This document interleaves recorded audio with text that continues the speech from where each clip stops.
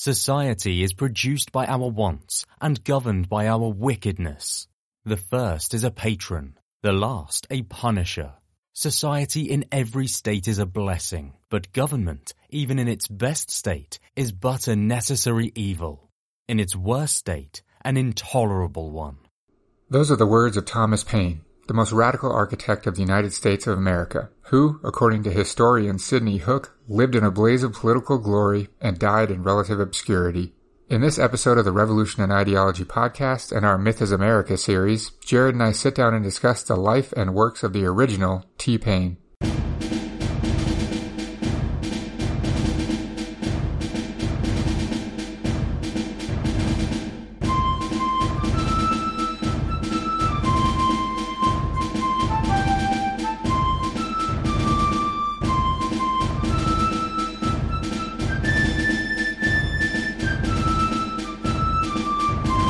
All right, Thomas Paine was born in the small village of Thetford, England in 1737. His family wasn't poor, but they weren't wealthy either. They lived a basically humble existence. His father was a Quaker, which is important because that informs some of Paine's views on slavery and religion, which we'll get to in a little bit. And his father was a master stay maker. Do you know what a stay maker is? No, you're going to have to educate me here. I didn't. Even as a history guy, I'm drawing a blank here. Yeah, I had no idea either. It is a person who makes women's corsets. Wonderful. Did not know that. Yes, so his father was a master stay maker. His mother was a daughter of a local attorney, which I hate using that because the only reference we have of his mother is that who her father was, which sucks, but I didn't take the time, nor could I find easily any information more on his mother, but that's all we get. Interestingly, in a time when education was not compulsory, it wasn't required for people to attend school, Paine's family did arrange to pay for him to go to grammar school, so this was not common at the time. And we obviously see the fruits of this later on when he's an incredibly talented writer. So he received many years of formal education before leaving the school at the age of 13 to become an apprentice in his father's shop. So he became an apprentice staymaker. And then he works his way up. He works as a journeyman staymaker in London and then in a few other towns as a master staymaker. And interestingly, his time as a maker of women's clothing gets used against him by his political opponents later on when they are writing replies to some of his works. So just an interesting little tidbit. In 1759, he opens his own stay-making shop, and he marries a woman. But the next year, both his wife and his daughter, I guess I don't know if it's a daughter, his wife and their child die in childbirth. So his first wife is pregnant, she goes to have the child, and she dies during childbirth. So the child and the baby die. He's 23 years old at this point, so he's suffered some loss. He leaves the profession of staymaking in the 1760s, sometime in his 20s, and he works as an excise tax officer. So he's a tax collector, basically, in England. But he gets fired for being a tax collector because he falsifies a report. He claims that he inspected some goods that he didn't actually inspect. So he gets fired from that. He then works as a school teacher in London for a brief period of time. In 1768, he gets reinstated as an excise tax officer in the town of Lewes, Sussex, which is about 50 miles south of London. And he, shortly after that, marries his second wife. And he, at the same time as being a tax collector, runs her father's tobacco shop. So he's now somewhat of an entrepreneur, I guess, while he's collecting taxes. His political action in England, he only really does one thing, and this is in the winter of 1772 to 1773. He's 35 years old at this point. He spends that winter in London fighting for a salary increase for excise tax collectors. And he writes his first political pamphlet. It's titled Case of the Excise Officers. And in this pamphlet, he argues for this increase in salaries. It's actually pretty popular. Historians say that it sells 4,000 copies in the first few months after he writes it. This was his only political action in England, and it got him straight dismissed from being a tax collector. So he gets fired again for being a tax collector by fighting this fight to try to get an increase in wages and publishing this incredibly popular pamphlet. So then he gets fired for writing this, so he's no longer a tax collector. He's only running his wife's tobacco shop. Then in the next year, the tobacco shop also goes out of business. Then also within that year, he separates from his second wife. So within the course of a year, he gets fired from his position as a tax collector. The tobacco shop that he's running goes out of business, and he basically gets divorced. So all of that happens. Were all those interrelated? I'm sure they were, yeah. Yeah. So it's all downhill for Thomas Paine during that short period in his life. Interestingly, he does talk about his experience as a tax collector in England and how this influences some of his opinions. He says that he sees all kinds of inequities in society. This is a quote. He says, he got to, quote, to see the numerous and various distresses which the weight of taxes, even at that time of day, occasioned. So he gets to go, he's trying to collect taxes from people, and he sees their inability to pay, the poverty, inequality, etc. So this informs, obviously, some of his political opinions, which we'll get to in a little bit. Interestingly, and I did not know this about Thomas Paine, he was very interested in science. Historians talk about him purchasing scientific equipment when he's living in England, and he attends some lectures by some scientists, specifically Newtonian scientists, in England, and this sort of informs his opinions on Enlightenment era thinking, etc., which he'll pick up later in some of his works. And interestingly, through his interest in science, he meets Benjamin Franklin in England. So Franklin's on a trip in London, and he ends up getting connected to Thomas Paine through their common interest of science. So I didn't know that Thomas Paine was interested in science at all, and it'll actually play a role later on as well. But it's through this interest of science that he actually meets Benjamin Franklin. Well, and all these life experiences are going to formulate like these like kind of revolutionary ideas for his time. Again, and we'll get to it. They're so revolutionary that he's going to be actually eventually on the outs with the other architects of the United States, because he's almost too radical, right? I mean, everything from labor organizing, in a way, for the tax collectors, to this idea in Newtonian science. And Franklin was a little bit more radical himself as well, but he's going to be on the outs too. So, something to think about, how these life experiences are going to inform the man Thomas Paine actually becomes when he shows up in the United States, and why that is going to make him so much more radical than all of the other thinkers here. Yeah, 100%. So when he meets Franklin, Franklin suggested that he visits America. And his life's kind of in shambles, honestly, at this point. After separating from his wife, he doesn't really have anything to do, so he actually does. So he moves to America in 1774 at the age of 37.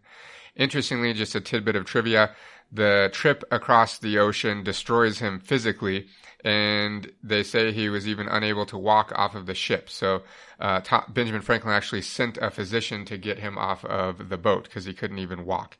Then he recovers, and through this recommendation of Benjamin Franklin, he secures a position as the editor of a new journal titled the Pennsylvania Magazine. They say that he had in his coat pocket, a letter of recommendation written by Benjamin Franklin, and that's all that was needed because Franklin was so influential to secure him this position as the editor. I also want to explain just briefly, at the time when he lands in Philadelphia, he lands specifically, if you care about the date, November 30th, 1774. We have to understand that Philadelphia is basically the capital of the Americas at this point. It has a population of 30,000. It's the social, scientific, and economic center. And interestingly, I found this fact as I was doing research. Its port processed more tonnage than any other in the British Empire except for London and Sussex. So it's a huge economic powerhouse in the British Empire at the time. So that's what Thomas Paine is basically walking into. So he gets this job straight away as the editor of this new magazine, essentially. And it's at this time, right off the bat, that he writes his second political pamphlet titled African Slavery in America. And we're not going to go into detail on this one, but suffice to say, he basically shreds the fact that there is slavery in the United States and it's appalling, and he basically can't understand how Christians can support this institution, which we've already deconstructed in previous episodes. But this is what makes him so radical, and this is why some of the other architects of the country, especially, of course, people he's going to be running into from Virginia, the Jeffersons, the Washingtons, and so on and so forth, who are world-renowned slaveholders and awful to their slaves, are going to find him so distasteful. They know they're going to need his rhetoric that we're going to be talking about here in a minute, but this is why they didn't get along, is Thomas Paine is, again, he's a much more radical revolutionary thinker, and I'm going to be blunt, the other architects of the country, most of them are just not. They're not radical, they're not revolutionary, they're not seeing the social inequities that Thomas Paine is seeing because of his life experiences. And then again, how offensive even the institution of slavery is to his senses, coming again fresh from England, where yes, slavery was still a thing in England, but it was different, right? He's not experiencing like the actual slave life in England, right? Most of the slaves that the English used were in their colonies. Not nearly as many made it back to London. So he's going to find it wildly offensive. And in turn, the other architects of the country are going to find him wildly offensive for him calling them out on their bullshit and their hypocrisies.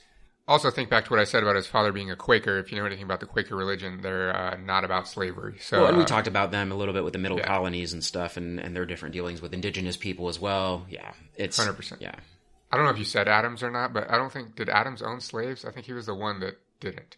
I mean, Franklin didn't have slaves either. Yeah. Okay. And some of the other the next generation that we'll be talking about in future episodes, the Hamiltons and the Madisons, though they were big kind of supporters of the industry, but not necessarily like large stake slaveholders like the Washingtons and Jeffersons. Plus, most of them were like Northerners at that point, right? Okay. So, where do we leave off? Gets the position, African slavery in America, right. So as Jared said, we wouldn't call it like abolitionism yet, probably, but Thomas Paine was one of the first to publicly start saying these things. He wasn't the first. People were saying this already. In fact, we've talked about it already in previous episodes.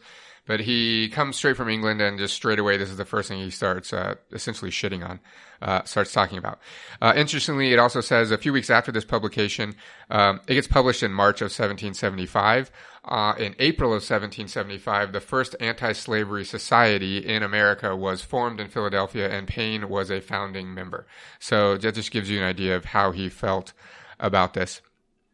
Through his position as the editor of this magazine, in 1775, he comes into contact and becomes friends with a local physician named Benjamin Rush.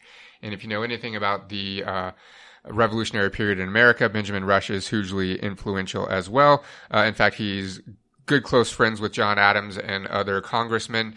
And they're already having private conversations about independence at this point. And so Paine gets introduced into all of these men and thrust right into this conversation as a result of his role and meeting Benjamin Rush.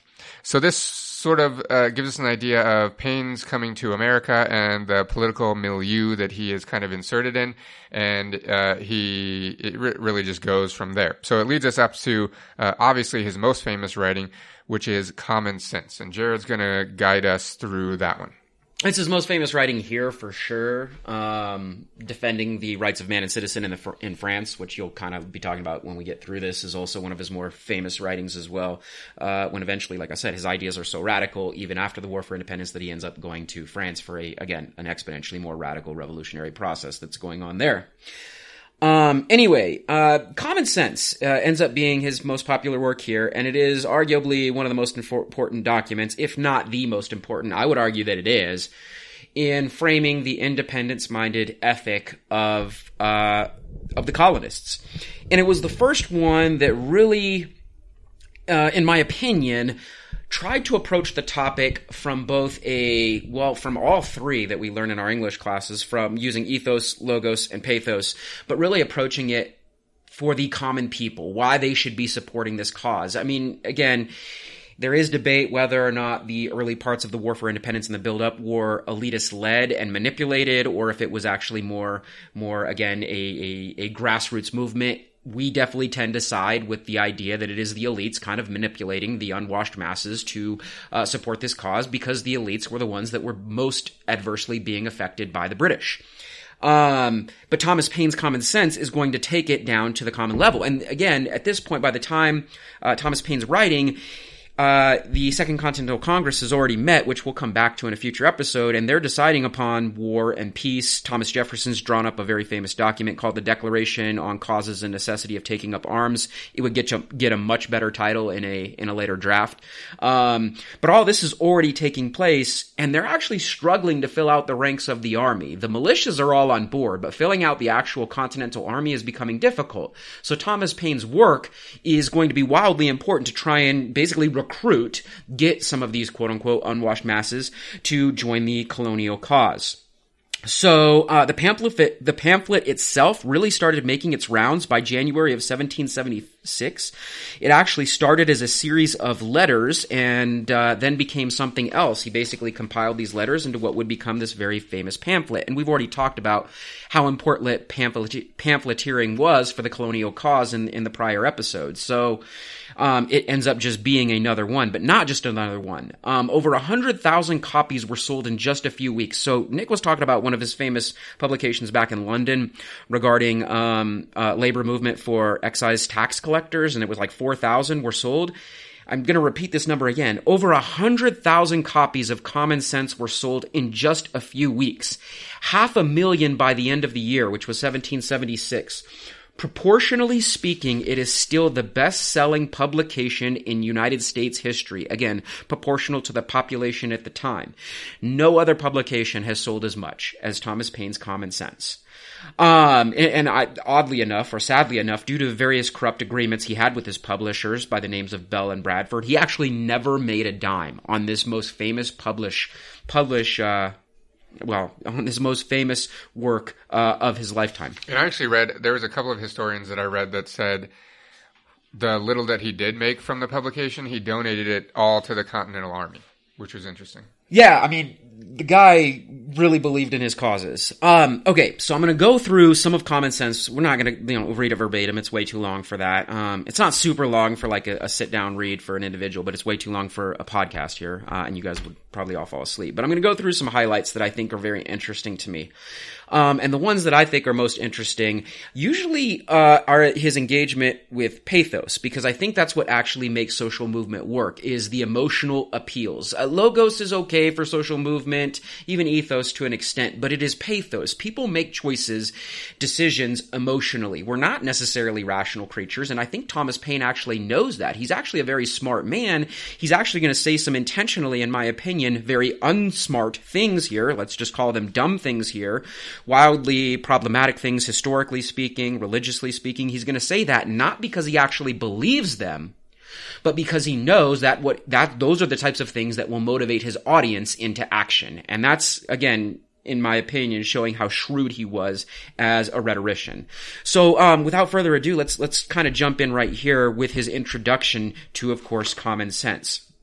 Some of you have probably heard this. He starts with saying, "Perhaps the sentiments contained in the following pages are not yet sufficiently fashionable to procure them general favor. A long habit of not thinking a thing wrong gives it a superficial appearance of being right, and raises at first a formidable outcry in defense of custom.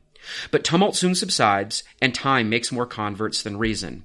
I like that introduction right there, mainly because what he's talking about is this idea that we get in habits. We just assume traditional things are just the way they are, and there's not much we can do about them just because it's tradition. Even if we know these things are wrong, which also informs his views on slavery, just because it's tradition or custom or we're economically tied to them or whatever it is, that does not actually make them correct.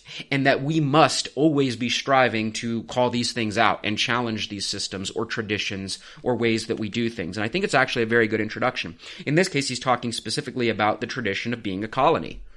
So I think that's actually wildly important.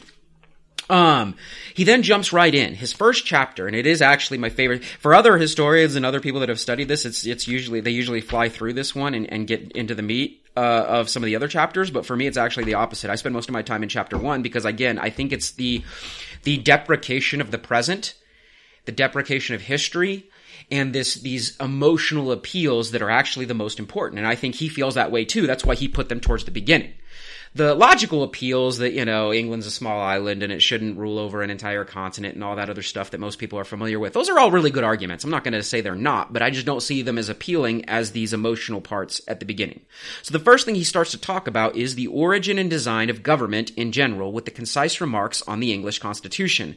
Another key point here that is often lost, probably not on our listeners, but the average American citizen, and we've already brought it up once, is that England already had a constitution. Which is interesting. And much of the United States Constitution that comes later is driven from the English Constitution. So that's important for us to acknowledge here. Anyway, he gets started here by saying, some writers have so confounded society with government as to leave little or no distinction between them. Whereas they are not only different, but have different origins. Society is produced by our wants and government by our wickedness.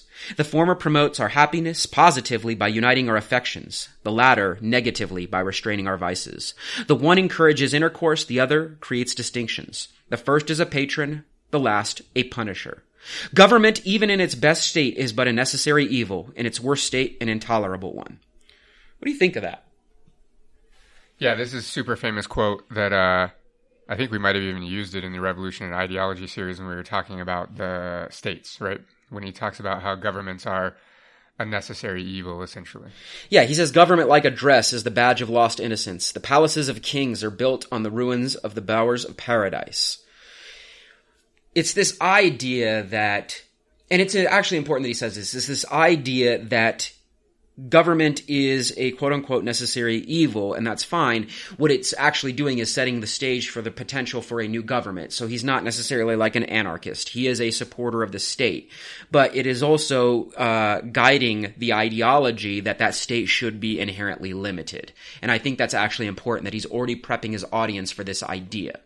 And again, it's not necessarily a radical idea. Thomas Paine's, a century after Locke and so on. So it's not a radical idea, but it is an idea that's wildly important. As Nick already told us, he's already well grounded in Enlightenment era ideals. So we can already see that revealing itself here in the introduction.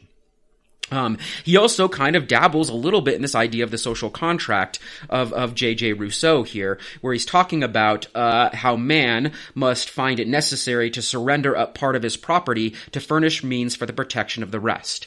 So it's not complete autonomy that Thomas Paine is seeking, which may make him a little less radical than Nick or myself might appreciate, but he's certainly radical for his time. This idea of giving up just a little bit of what you have for the protection of the rest alludes to the idea of social contract theory, again, already a very important and prominent Enlightenment era ideal that is circulating in the Western world at the time.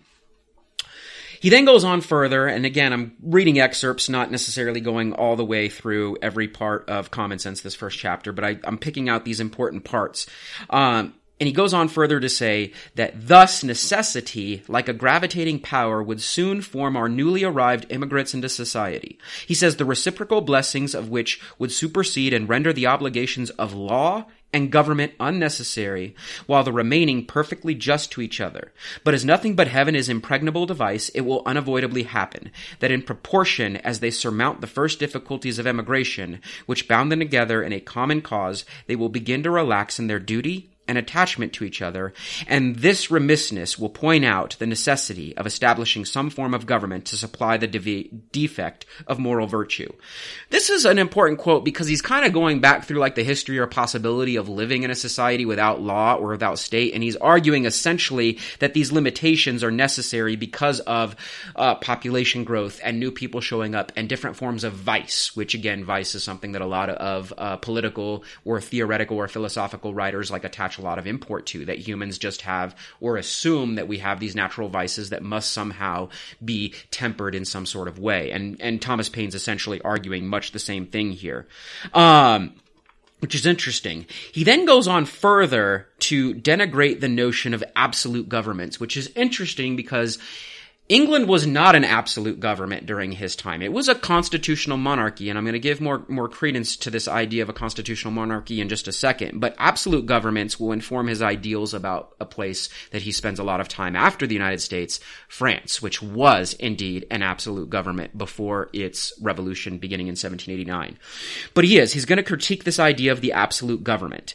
Absolute governments though the disgrace of human nature, have this advantage with them, that they are simple. If the people suffer, they know the head from which their suffering springs, know likewise the remedy, and are not bewildered by a variety of causes and cures.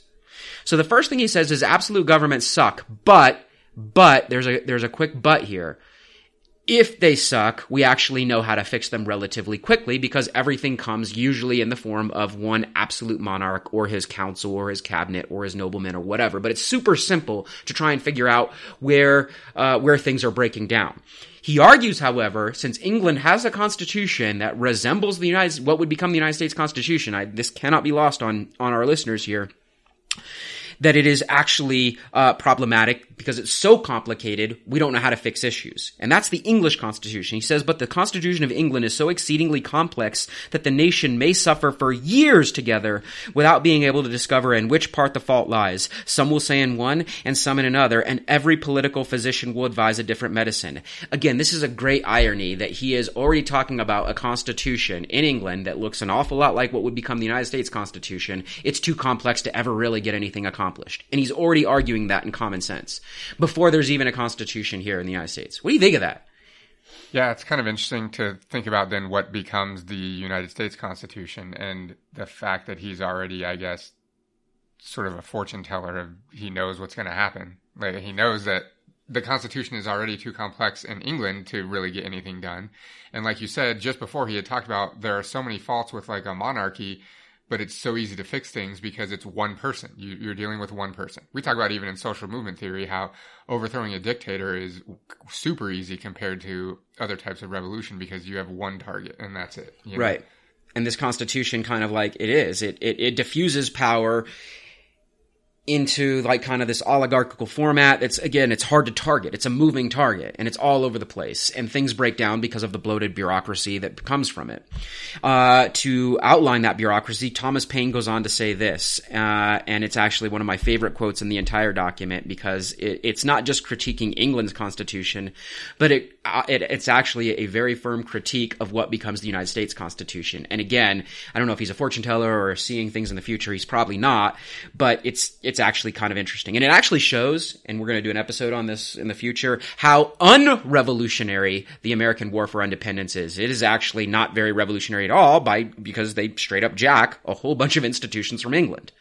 But this is an example right here that Thomas Paine outlines for us. He says, to say the Constitution of England is a union of three powers reciprocally checking each other is farcical. Either the words have no meaning or they are flat contradictions. Right off the bat, we see that England already had a constitution separating three different powers that are meant to check and balance each other. Again, our listeners are probably aware of this, but we love to teach this in classrooms because most Americans are completely unaware of this fact, that there was already a separation of powers that existed in England that were checking and balancing each other. America did not invent that. And the fact that we think we did is, again, shows our obscene arrogance. Anyway, he goes on to say that the Commons is a check upon the king, and it presupposes two things. First, that the king is not to be trusted without being looked after, or in other words, that a thirst for absolute power is the natural disease of monarchy.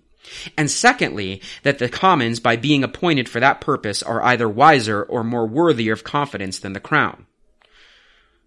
But, as the same constitution which gives the Commons a power to check the king by withholding the supplies, gives afterwards the king a power to check the Commons by empowering him to reject their other bills, it again supposes the king is wiser than those whom it is already supposed to be wiser than him. A mere absurdity. Now, if you had a problem kind of following that, the way he wrote it, that's okay. I think he wrote it that way intentionally to show how, and as he calls it, absurd it is, how complex it is. Why would you have these powers reciprocally checking and balancing each other if ultimately the king at the very end of the day can still, we would use the term veto now in modern American politics, but yeah, use this power to overrule, in this case, the House of Lords and the House of Commons and so on and so forth. What's the point of all this? Like, it's all an exercise in futility, and all it does is it slows down decision making and problem solving. What are your thoughts there?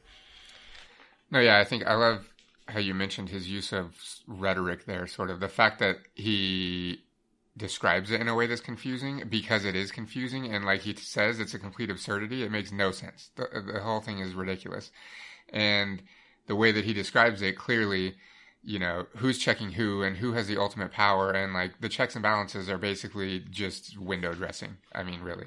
It is, and it's now it's going to become no secret as to why the United States would actually adopt so much of the English Constitution moving forward, is because it is intentionally very difficult to actually make any lasting change, especially for the people. And that's actually the point of a constitution. It's cute that we have these 10 rights that we're going to talk about in a future episode as well to protect our liberties, so to speak. But the constitution itself, and because of the way it's framed with this reciprocally checking and balancing each other, makes it very difficult for anything to happen very quickly, which is wildly problematic for people that want to make change. So anyway, moving on, he goes deeper into the actual history of kingship. And this is where we get into the debate of, did Thomas Paine actually believe these things, or was he just appealing to the wildly, I don't know what the word is, the wildly, I don't want to use the term racist here, but let's say xenophobic ideals of his audience.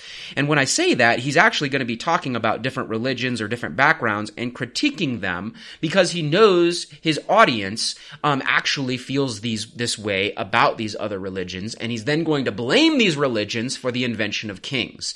This is an appeal that's very important because, again, if he knows his audience feels this way about these quote-unquote others, these others being Jews or Catholics or even Muslims, and then he blames them for the manufacture of kings while trying to rile his audience up into fighting a king, he's actually making these very clear appeals.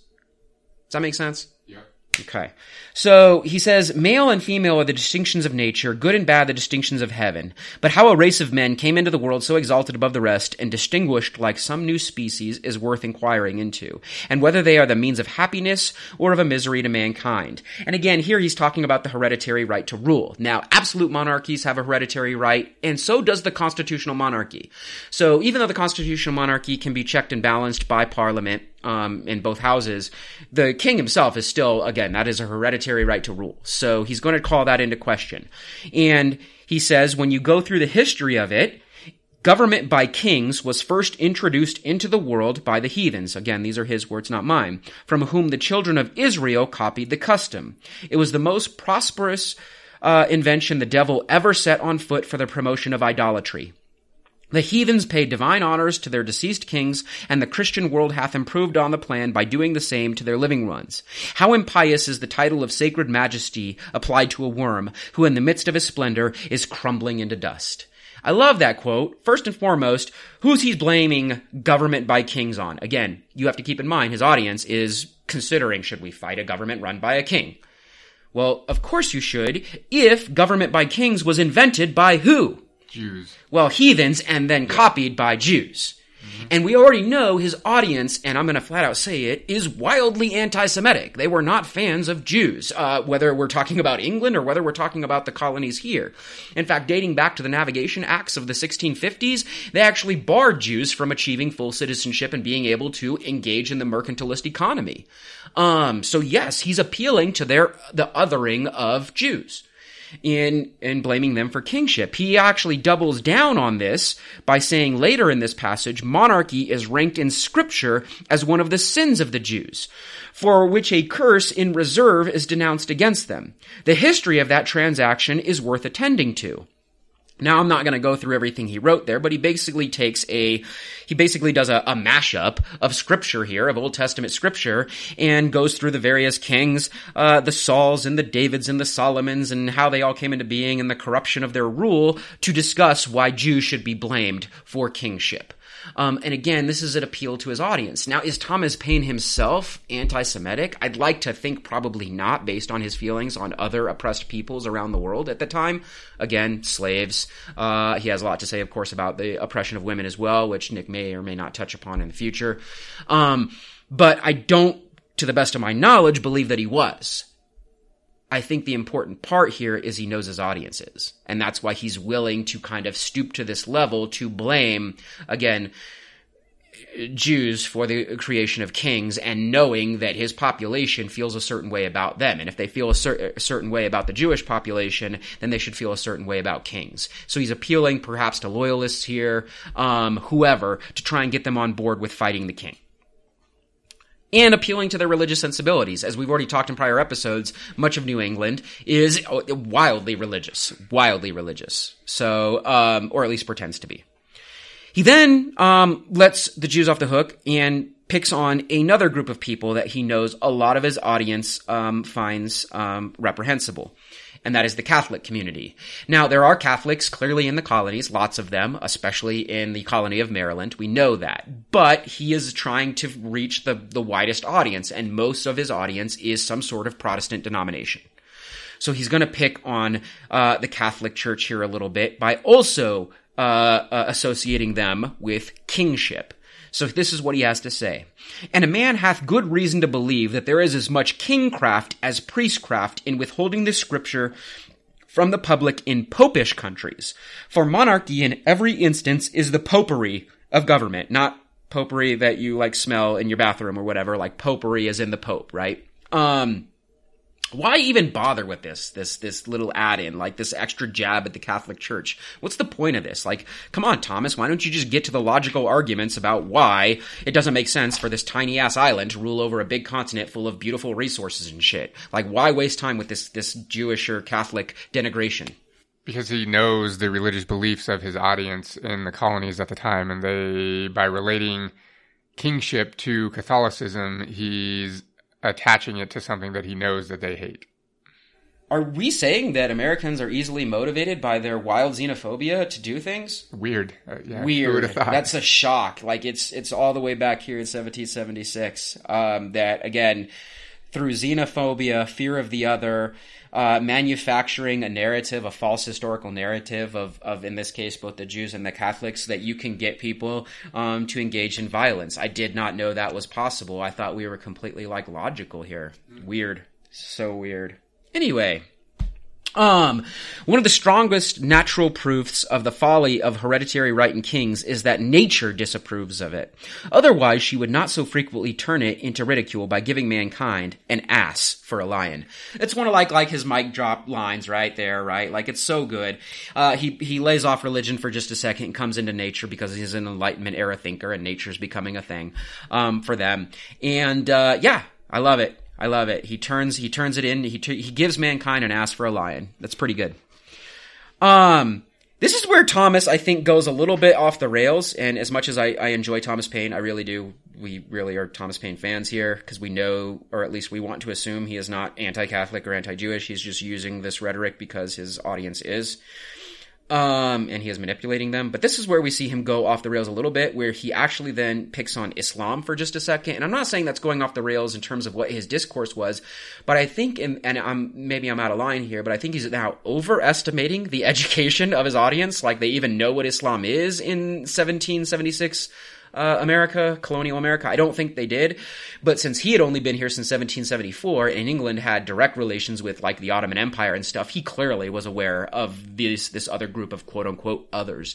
And so the fact that he throws a jab at them as well in an aim to appeal to his audience, like, look, this other religion you also don't agree with, they're also tied to kingcraft as well, I think is like, again, it's kind of overestimating the education of his audience. So I think it's actually kind of funny. That's why I like to read this one. He goes on to say that, again, kingship is meant to, and that's me, those are my words, now his words, meant to trump up some superstitious tale conveniently timed, Muhammad-like, to cram hereditary right down the throats of the vulgar.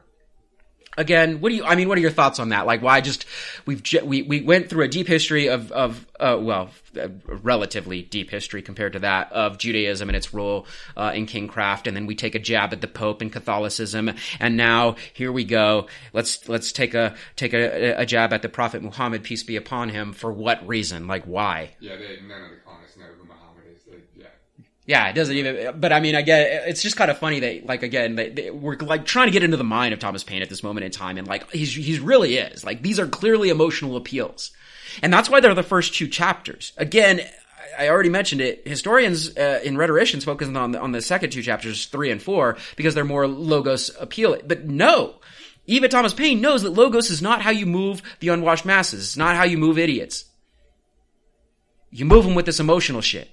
So that's why he concentrates on this at the beginning. And let's be honest, like, even though it sold hundreds of thousands of copies, like, how many people read past the first 2 chapters? Let's be real. Like, our students don't read shit for a class. Like, you know what I mean? And the fact that we still glorify the next 2 chapters, like, it's kind of weird to me, but whatever. Okay.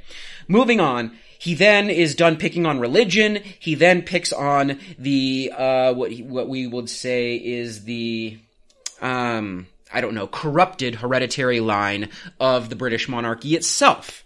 So he then, again, manufactures a history, an ethically constitutive story about the English crown. And he dates it back to, he actually skips, the Alfred the Greats and so on and so forth. And he picks it up with the Battle of Hastings in 1066. And he has to say that England, since the conquest, hath known some few good monarchs, but groaned beneath a much larger number of bad ones. Yet no man in his senses can say that their claim under William the Conqueror is a very honorable one. He's a French bastard landing with an armed banditti and establishing himself king of England against the consent of the natives is in plain terms a very paltry, rascally original. I love it.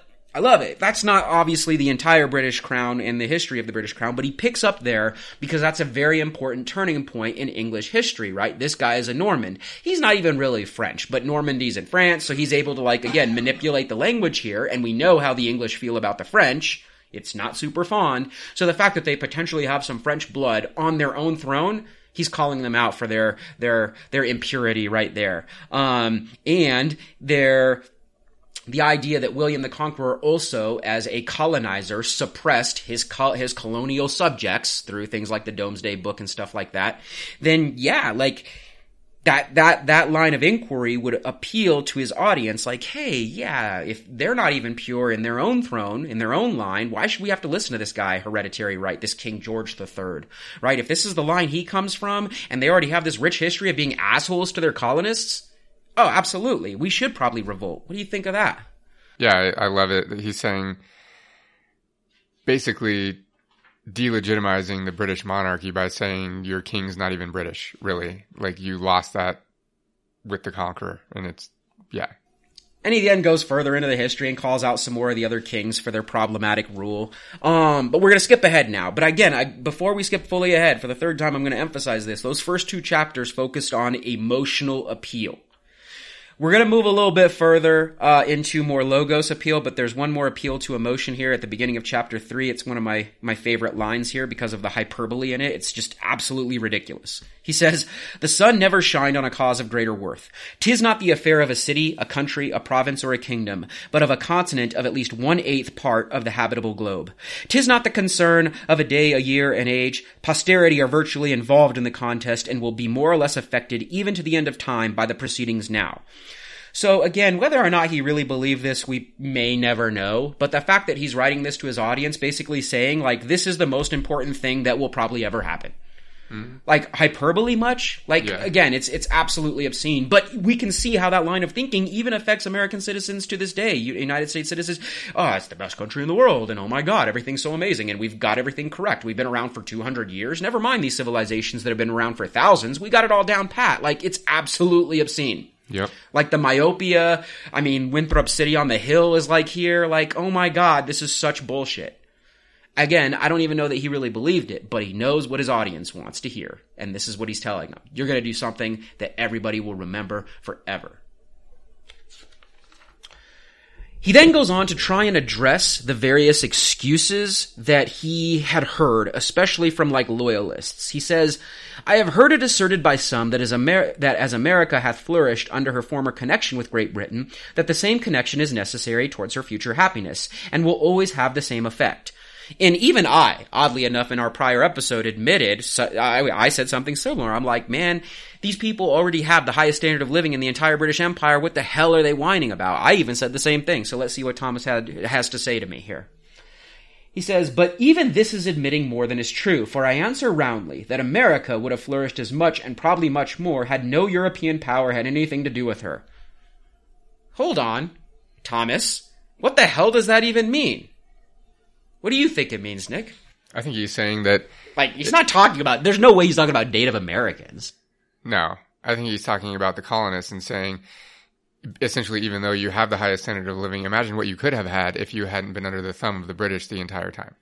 But then he's clearly ignoring that it is because of the British that the colonists are even here. Yeah, clearly. I mean, even dating back recently, it's the British that won the French and Indian War for them. It's the British that supplied them with, like, goods and, like, kept them protected. Like, why is he willingly not admitting any of those things? The only reason the colonists are flourishing is because of the British. No one wants to hear that. So it's okay to lie to your audience to get them to perform in actions and build up this idea of patriotism, which is, again, it's a feeling, it's not a fact. Okay. So even the appeals that have been sold to us, as we're in chapter 3 now, as logos, are not as much logos-oriented as we like to think. Interesting. Other loyalists will say, and this is him now quoting Loyalist, "But she has protected us, say some, that she hath engrossed us in true and defended the continent at our expense, as well as her own is admitted, and she would have defended Turkey from the same motive, viz. The sake of trade and dominion." So this is what he's saying, and it's what I actually just said. But it is the British that keep them safe and protected. Thomas Paine responds by saying, well, yeah, they'd protect anywhere that they were making wealth on, so they don't care about you, they just care about your wealth. Actually, that's probably true. But is that a problem? I don't know. What do you think? For the colonists, maybe. Maybe it is. Maybe it is. He goes on to find another excuse. "But Britain is the parent country, say some. Then the more shame upon her conduct. Even brutes do not devour their young, nor savages make war upon their families." Okay. That's interesting. But yeah, I mean, I guess it makes something that if you are the parent country, you should be a better caretaker of your people. And I guess that makes sense. In this extensive quarter of the globe, we forget the narrow limits of 360 miles, the extent of England, and carry our friendship on a larger scale. We claim brotherhood with every European Christian and triumph in the generosity of the sentiment. Now he's making these appeals to, like, reach out to this idea of a Christian sentiment, to all of the other, again, Christian European countries. Why would you make this appeal? Like, what are we doing here? Like, he knows his readers are mostly going to be these colonists. There's not going to be somebody in, whatever, the backwoods of, like, it technically was still called the Holy Roman Empire, but it's not much of that, right? In Germany or whatever. What would become Germany? That's going to read this and be like, oh yeah, I get what the Americans are doing there. I'm totally on board because we're all Christians. Like, what the hell is he doing here? I think he's trying to convince the colonists that it's a much bigger picture and that there's solidarity out there with others, even if the others are never going to read this or have any idea what's going on. He goes on further in this passage to say, and this is flat out honesty, and I love it, our plan is commerce. And that well attended to will secure us the peace and friendship of all Europe, because it is the interest of all Europe to have America a free port. Her trade will always be a protection, and her barrenness of gold and silver secure her from invaders. This is actually perfect, because he is now appealing to why most of these colonists are here, and they're already high standard of living. These people are not looking for, like the liberty and freedom and equality of, like, all humans based on, like, human rights. These guys are looking for liberty and freedom to make money. Like, that's their goal. They are not humanitarians. They are business people. And their ethics and their morals are attached to this. And this is what he's really speaking to. Now, we know personally that Thomas Paine's ethics are much bigger than this. Again, he'd already written about how slavery was wildly problematic 2 years prior to this. We know where his real morals and ethics are on this, but he knows, and I'm going to flat out say this, that much of his audience, as far as ethics and morals, are relatively, as far as human rights, bankrupt. They don't give a fuck. They're interested in making money, and this is his appeal to them. Our business is commerce, and the way this is going to work for us and why Europe is going to support us is because they need us to also make money. And this commerce is going to be mutually beneficial. And this is why it's going to work. And I mean, we don't need England. England needs us, right? Like, and by looking back, he's 100% correct. He actually is correct. With hindsight, I don't like the appeal, yeah, but it's a correct appeal. It is a correct appeal. Like, he's absolutely 100% correct. Again, this one works. He goes on to further say, even the distance at which the Almighty hath placed England and America is a strong and natural proof that the authority of one over the other was never the design of heaven. That's an appeal I've already referenced a couple of times. Again, like the distance, it just doesn't make sense for this tiny island to rule over this large continent from so far away that actually has all of these resources. England needs America more than America needs England is what he's essentially saying. So, okay. He goes on to say, interested men who are not to be trusted I'm sorry, let me preface this quote. He's talking about who the loyalists are. He's trying to call out who a loyalist is. He says they are interested men who are not to be trusted. They are weak men who can't see, prejudiced men who will not see, and a certain set of moderate men who think better of the European world than it deserves. And this last class, by an ill-judged deliberation, will be the cause of more calamities to this continent than all the other three. And in this case, I actually would also agree with him. Like, this appeal, these are who these people are, and there's no doubting that European loyalists are part of the main problems that will wreak havoc across the continent. What he is actually, there's a cognitive dissonance here, though, as well, is that you could say the same thing about the colonists because they're actually just copying the same ideology of those Europeans. Again, this is not a revolutionary war. We will not call it that in this podcast. We call it the War for Independence, and we've been very careful to call it that. They are not changing, they're not revolutionizing ideology. They are not revolutionizing systems of governance. They're actually not doing any of that. None of that changes. Nothing changes. Some titles change. King, president, Congress, parliament, whatever. But the society is still structured much the same way. Thomas Paine actually hoped from war, and that's why he ends up in France after this.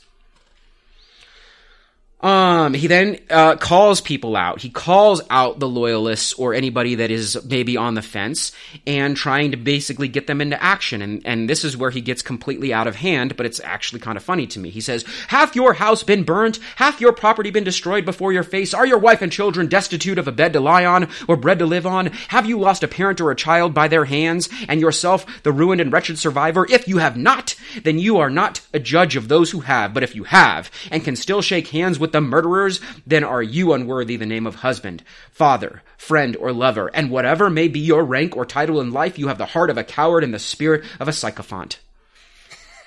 Are you kidding me, Thomas? Again, I really actually like Thomas Paine. He's one of the few people we're going to talk about, like, from the architects that I actually like, because I know what he's doing here. This is just rhetoric.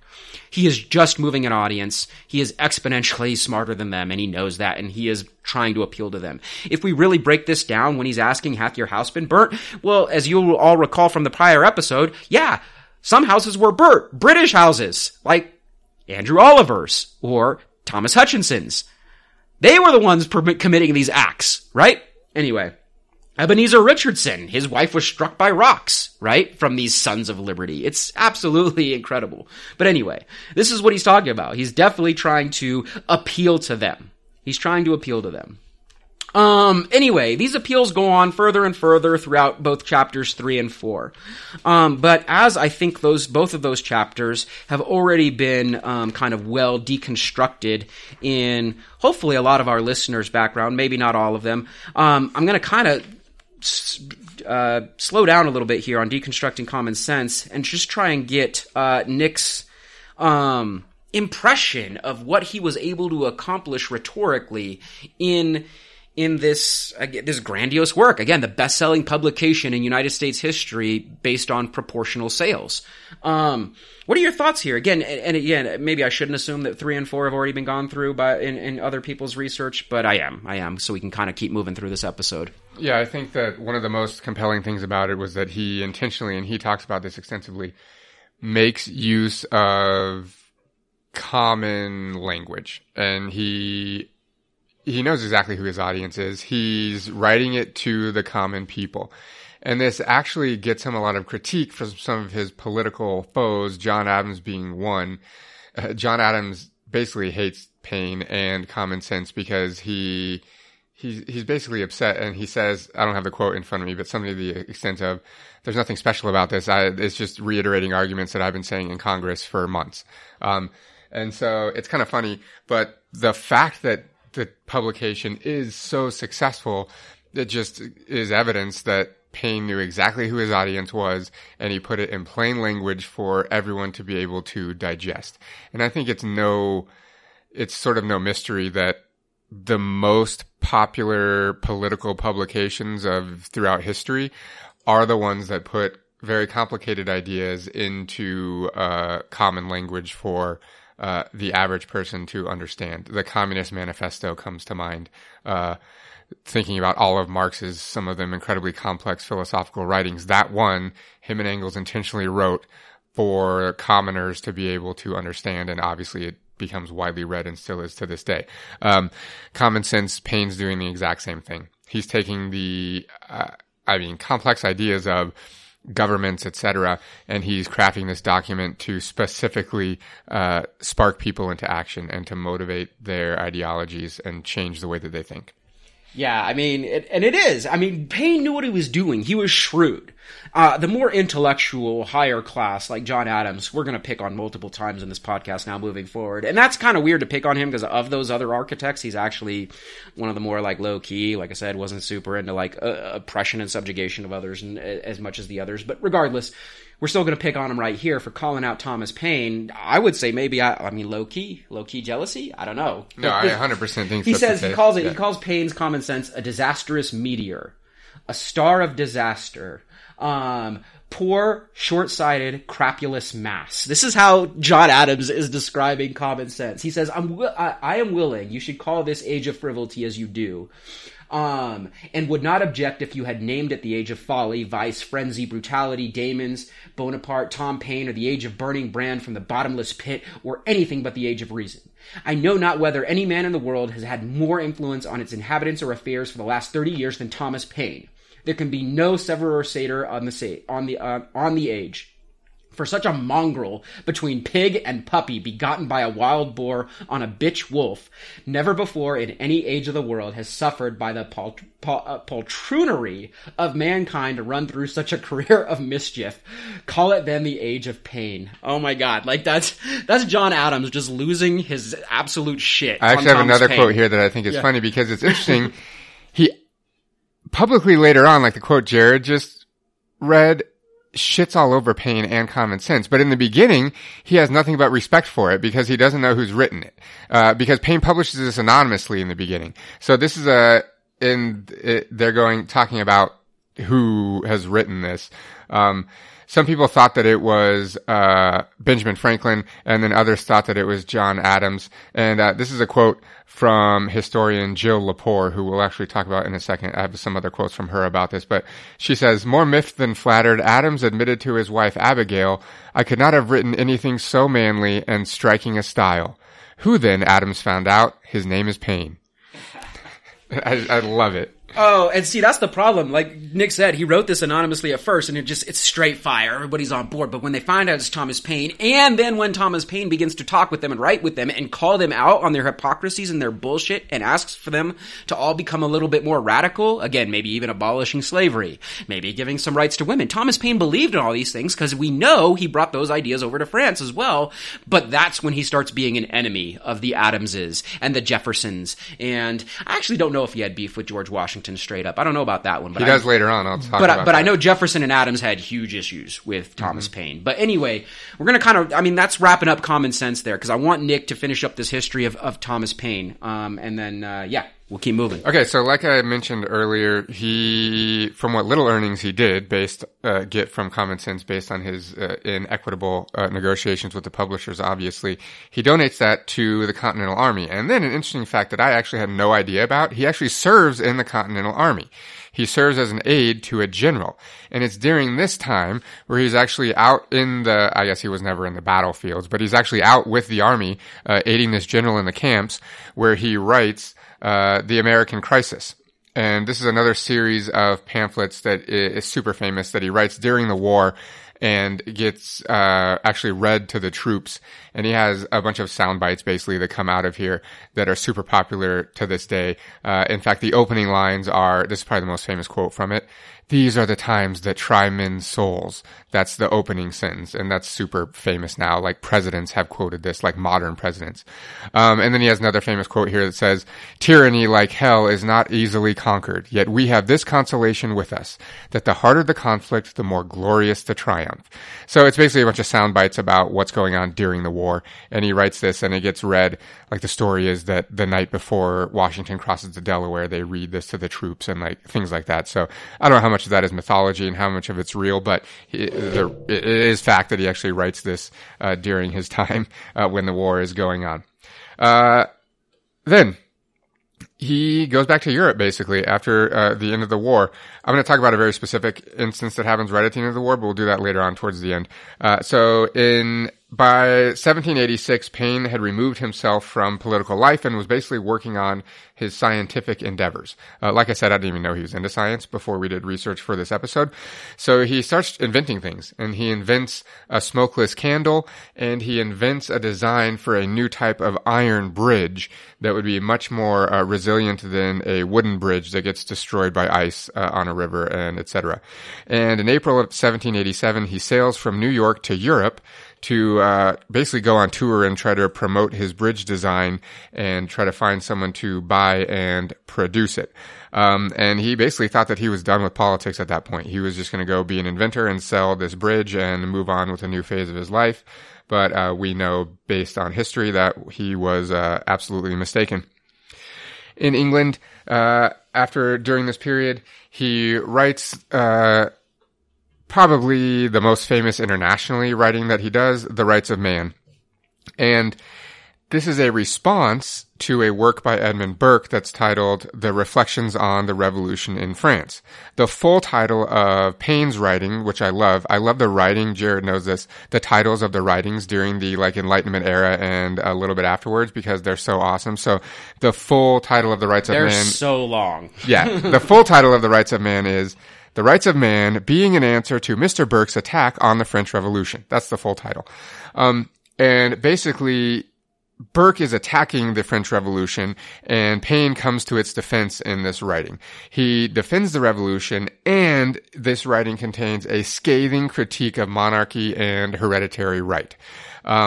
Like I said, this brings him international fame, and it sells between 100,000 and 200,000 copies when it's published in the first couple of years after its publication. Which, these are massive numbers for the times. We have to understand that. Now we're like, oh, a book sold 100,000 copies. That's pretty awesome. But back then, you have to understand, I think, I don't have it written here, but I think I read that in the couple of years following its publication, it was outsold only by the Bible. Literally, that's how popular it was. Wow. That's all I have is wow. Yeah. I did not know that. That's... So, like I said, this brings some international fame, but England absolutely hates everything about it. And they actually ban its sale in England, and they charge Paine with seditious libel and treason, which I did not know before doing research for this episode. So he flees to France because his work, Rights of Man, and its defense of the revolution is so popular that the French revolutionaries grant him a position as a deputy to the French National Convention. So he flees to Paris in 1792 and accepts that position. While he's in France, his trial in England, he's charged with seditious libel, continues in his absence, and he's actually found guilty, and he's not allowed to return to England out of fear of arrest. Then he falls out of favor with the French leaders because he argues against the execution of Louis XVI. And he argues that instead of being, this is kind of interesting, I think it's kind of funny actually, he argues that instead of being executed, Louis should be forced to go live in America and experience democracy, which I think is funny. And obviously the French are having none of that, and we all know what ends up happening to Louis. But it's at this time he falls out of favor with the French leaders, but he can't return to England because he'll be arrested there, and he can't return to America because he's afraid that he'll get intercepted by a British warship and then return to England. This dude's life is incredible. He's basically stuck in France. And then, since he's stuck there, he eventually gets arrested under orders by Robespierre. And he spends 10 months in a French prison. Though it's kind of interesting that the prison he's in used to be a palace, so I don't actually know how shitty the prison was, but whatever. They reappropriate this palace as a prison. And he's in the prison during the Reign of Terror. And he writes to, I can't remember who he writes to, but he writes letters at this time talking about he is fearful of execution on a daily basis because all of his friends that are also in the prison are being executed. Yeah, 40,000 during the Reign of Terror, if we ever do an episode on the French Revolution. Yeah. In fact, there's a story, I don't know how accurate this is or whether it's myth, but they say that the only reason he escaped execution by the guillotine was because his cell had been mismarked. And while they were going down the road to pull people out and take them to the guillotine, that his cell was mismarked and the executioner passed it by. I don't know how much that's mythology or not, but it's in one of the historical articles that I read. So super interesting. Whether or not it's true, it's awesome to add to the story. during this time, and this is when he has a fallout with George Washington, he obviously is pleading to his American friends to get him out of prison. And he specifically writes to Washington, and Washington, who's president at this time, by the way, doesn't respond.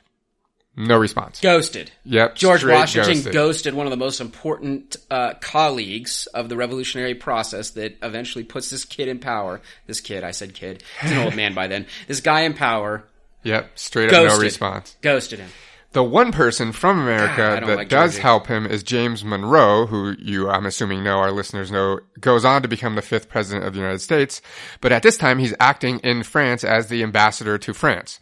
So Monroe actually uses his influence and helps Thomas Paine get out of prison. And Paine gets absolutely physically destroyed by his 10 months that he spends in prison. He's hugely ill. And so when he gets out, he actually lives in Monroe's house for a few years until he recovers. So I didn't know that Monroe and Paine were tight either before doing research on this episode. That's super interesting. It's during this time in France, and in fact, it's actually while he's in prison mostly that he publishes The Age of Reason, which is probably the 3rd most famous writing that he does. And in this writing, he condemns all world religions. I just have one quote from here because we're not going to spend a lot of time on it, but it does contribute to sort of his legacy in an interesting way. So in this, he says, quote, "All national institutions of churches, whether Jewish, Christian, or Turkish, appear to me no other than human inventions set up to terrify and enslave mankind and monopolize power and profit. Each of those churches accuses the other of unbelief, and for my own part, I disbelieve them all." Straight up just shredding religion. So like I said, he actually writes this during the Reign of Terror while he's in France. So, I mean, it's interesting, and it kind of shows how he really feels, especially when I just got done reading like those other parts of Common Sense, where those are clear appeals to Protestant Christianity. And this kind of verifies he himself is not a Protestant Christian at all. He is just, he knows what he's doing. He is manipulating the minds of his audience. So, and that's wildly important for manufacturing a mythos. Yep. Yeah. He himself is religious. It's interesting, like other people, like there's a quote from Teddy Roosevelt that says, I can't remember the exact, I'll paraphrase, but like, that Thomas Paine was a rascally atheist or something like that. He wasn't actually an atheist. He believed in God. He just did not believe in structured religion. So think back to his background as his father being a Quaker and so forth. Then finally, he's, the one last remaining friend he has that's a founding father is Thomas Jefferson. And when Jefferson is elected president in 1800, 2 years later, he sends a ship to sends a ship to France and picks up Paine. So Paine gets brought back to America by Thomas Jefferson. So he spends the rest of his life in the United States, which I did not know, and he ends up dying there. And I love this quote. I'm going to read this from, like I said, historian Jill Lepore. She wraps up her article on Paine by saying this. In fact, she starts talking about by talking about John Adams and what he says about Paine. So I'll start with that quote. And actually, Jared already read part of this. I know not whether any man in the world has had more influence on its inhabitants or affairs for the last 30 years than Tom Paine, Adams admitted, adding with irony worthy of the author of Common Sense, call it then the Age of Paine, which Jared just read. And then Jill Lepore says, Adams wrote these words in 1806 as if Paine were already dead. He was not. That year, a neighbor of Paine's came across the old man himself in a tavern in New York, so drunk and disoriented and unwashed and unkempt that his toenails had grown over his toes like birds' claws. While Adams, at his home in Quincy, busied himself reflecting on the age of Paine, Paine hobbled to the polls in New Rochelle to cast a vote in a local election. He was told that he was not an American citizen and was turned away. So much for the rights of man. 3 years later, as the 72-year-old Paine lay dying in a house in Greenwich Village, his doctor pressed him, Do you wish to believe that Jesus Christ is the Son of God? Paine paused, then whispered, I have no wish to believe on that subject. And Paine dies at the age of 72 in New York. So, I want to talk about his legacy and why, even though he's one of the most famous, he should be one of the most famous quote unquote founding fathers, he's basically, we don't learn hardly anything about him in the narrative that is United States history, except for probably common sense. So why? The question is, why was he largely written out of history? And I'm going to read another quote from Jill Lepore, which actually made me laugh, and the fact that this makes it into an academic publication cracks me up even more. So she says, in the comic book version of history that serves as our national heritage, where the founding fathers are like the Hanna-Barbera Super Friends, Paine is Aquaman to Washington's Superman and Jefferson's Batman. We never find out how he got his superpowers, and he shows up only when they need someone who can swim. And I laughed out loud, literally, when I read that for the first time. And it's totally true. When we read the history of this period of the United States, Paine is basically like an afterthought, and they're like, yeah, common sense was cool and helped rally the troops, and that's literally all that we hear about Thomas Paine. So there's some very specific reasons, obviously, why this is true. One of them is super interesting, and I did not know until doing research for this.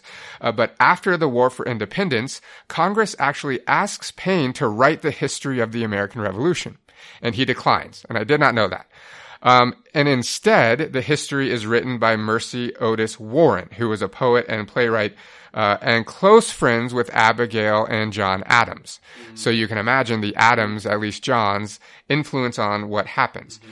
She literally only mentions Thomas Paine in a footnote in this history. Now, it's an extensive footnote where she talks about Paine and etc. However, when you read the footnote, she literally only mentions common sense in one sentence in passing. The entire rest of the footnote is how basically Paine was an anti-religious heathen for writing The Age of Reason and condemning all religion. And that's literally, so in the first official American writing about the American Revolution, he's relegated to a footnote. He's literally relegated to a footnote. And this is how you manufacture a false narrative, which is why we're doing this whole podcast, is right off the bat, and these are primary sources, and yet we're still seeing how biased and gross they are to try and, again, frame their story. It's ridiculous. 100%.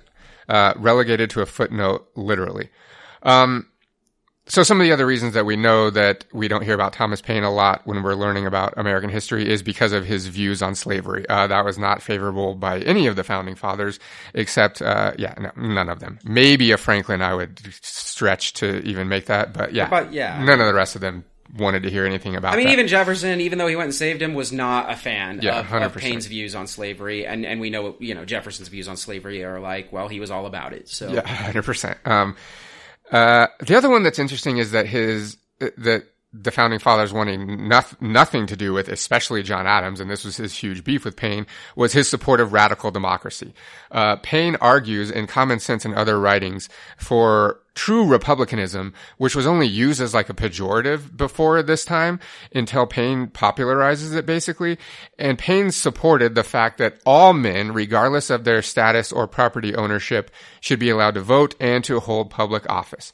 Adams and most of the rest of the founding fathers have massive beef with this, which we're going to touch on later in future episodes. But that was one of the reasons that the founding fathers sort of disowned Paine, because like Jared's already said, he was too radical for them, definitely in this regard, for sure. And then finally, his condemnation of all religions didn't go over real well with most of the founding fathers. In fact, I have a quote from Sam Adams here in response to The Age of Reason. He writes to Paine directly, "Do you think your pen or the pen of any other man can unchristianize the mass of our citizens?" And then he writes a scathing critique of The Age of Reason. Interestingly, I think that this is one of the reasons that his friendship with Thomas Jefferson survived, because if you know anything about Thomas Jefferson's beliefs, he believed basically the same things about religion. So I think that's kind of an interesting little tidbit there, is that's probably why he ended up in America and died there, was because Jefferson, even though they disagreed probably on the aspect of slavery, not probably, they definitely disagreed on the aspect of slavery, they did agree on the perspective of religion. So Jefferson's really the only one that sticks with Paine through all of Right, various Jefferson writings. went so far, and since we're definitely not doing an episode on this, it's just a nice little side note. Jefferson, I mean, how far he went is he wrote his own version of the Bible and removed all of the miracles and God and everything from it just because he liked its moral compass. He liked what it was trying to teach people, but took all the God and miracles out of it. It's called the Jeffersonian Bible, if you're ever curious. Yeah, you can actually Google it, and they have the Smithsonian Institute has super cool pictures of it, so you can see the physical pages. Like Jefferson literally copied and cut and pasted and made his own version of the Bible, where he literally, like with a knife, cuts out all of the references to anything supernatural in the New Testament, and he basically just writes a story of Jesus's life without anything supernatural in it, which is super interesting. So yeah, look that up if you're interested. But that brings us to a close, basically, on Thomas Paine, his life and legacy, and basically why we don't hear a lot about this founding father. I mean, I think he should be right up in there with every conversation about everyone else. We like him so much better than any of the other architects that we're going to basically denigrate in the next few episodes. I mean, the guy was a really radical thinker, and while he was not perfect by any stretch of the imagination, it was his willingness to kind of push the philosophical envelope that eventually, alienated him, even during revolutionary processes, both here in what would become the United States, and then even more radical revolutions like France, which was way more radical than the United States. They changed way more things in France than the United States ever changed here, and yet he was still too radical for France. This dude was a badass. And obviously too radical for England. He goes back and then writes a support of the French Revolution and then gets tried and found guilty there of sedition, basically. So yeah, everywhere he goes, he's too radical because he wants equality and true freedom. So we should make t-shirts with him and Che. Totally. All right. We should merge them together, like Thomas Paine with a beret on and Dope. All right, that wraps it up. Thank you for listening to this episode of the Revolution and Ideology podcast and our Myth is America series. You can find us online at revolutionandideology.com. Send us a tweet at Rev and Ideology. Do us a huge favor and go onto your favorite podcast app wherever you're listening to this and leave us a rating and a review. That'll really help us out and help us find our listeners. You can also please share this podcast with your friends and on social media wherever you see fit. The music that we used in the introduction comes from an artist. You can find him on YouTube at The Versatile Artist. Once again, thanks. We'll talk to you next time.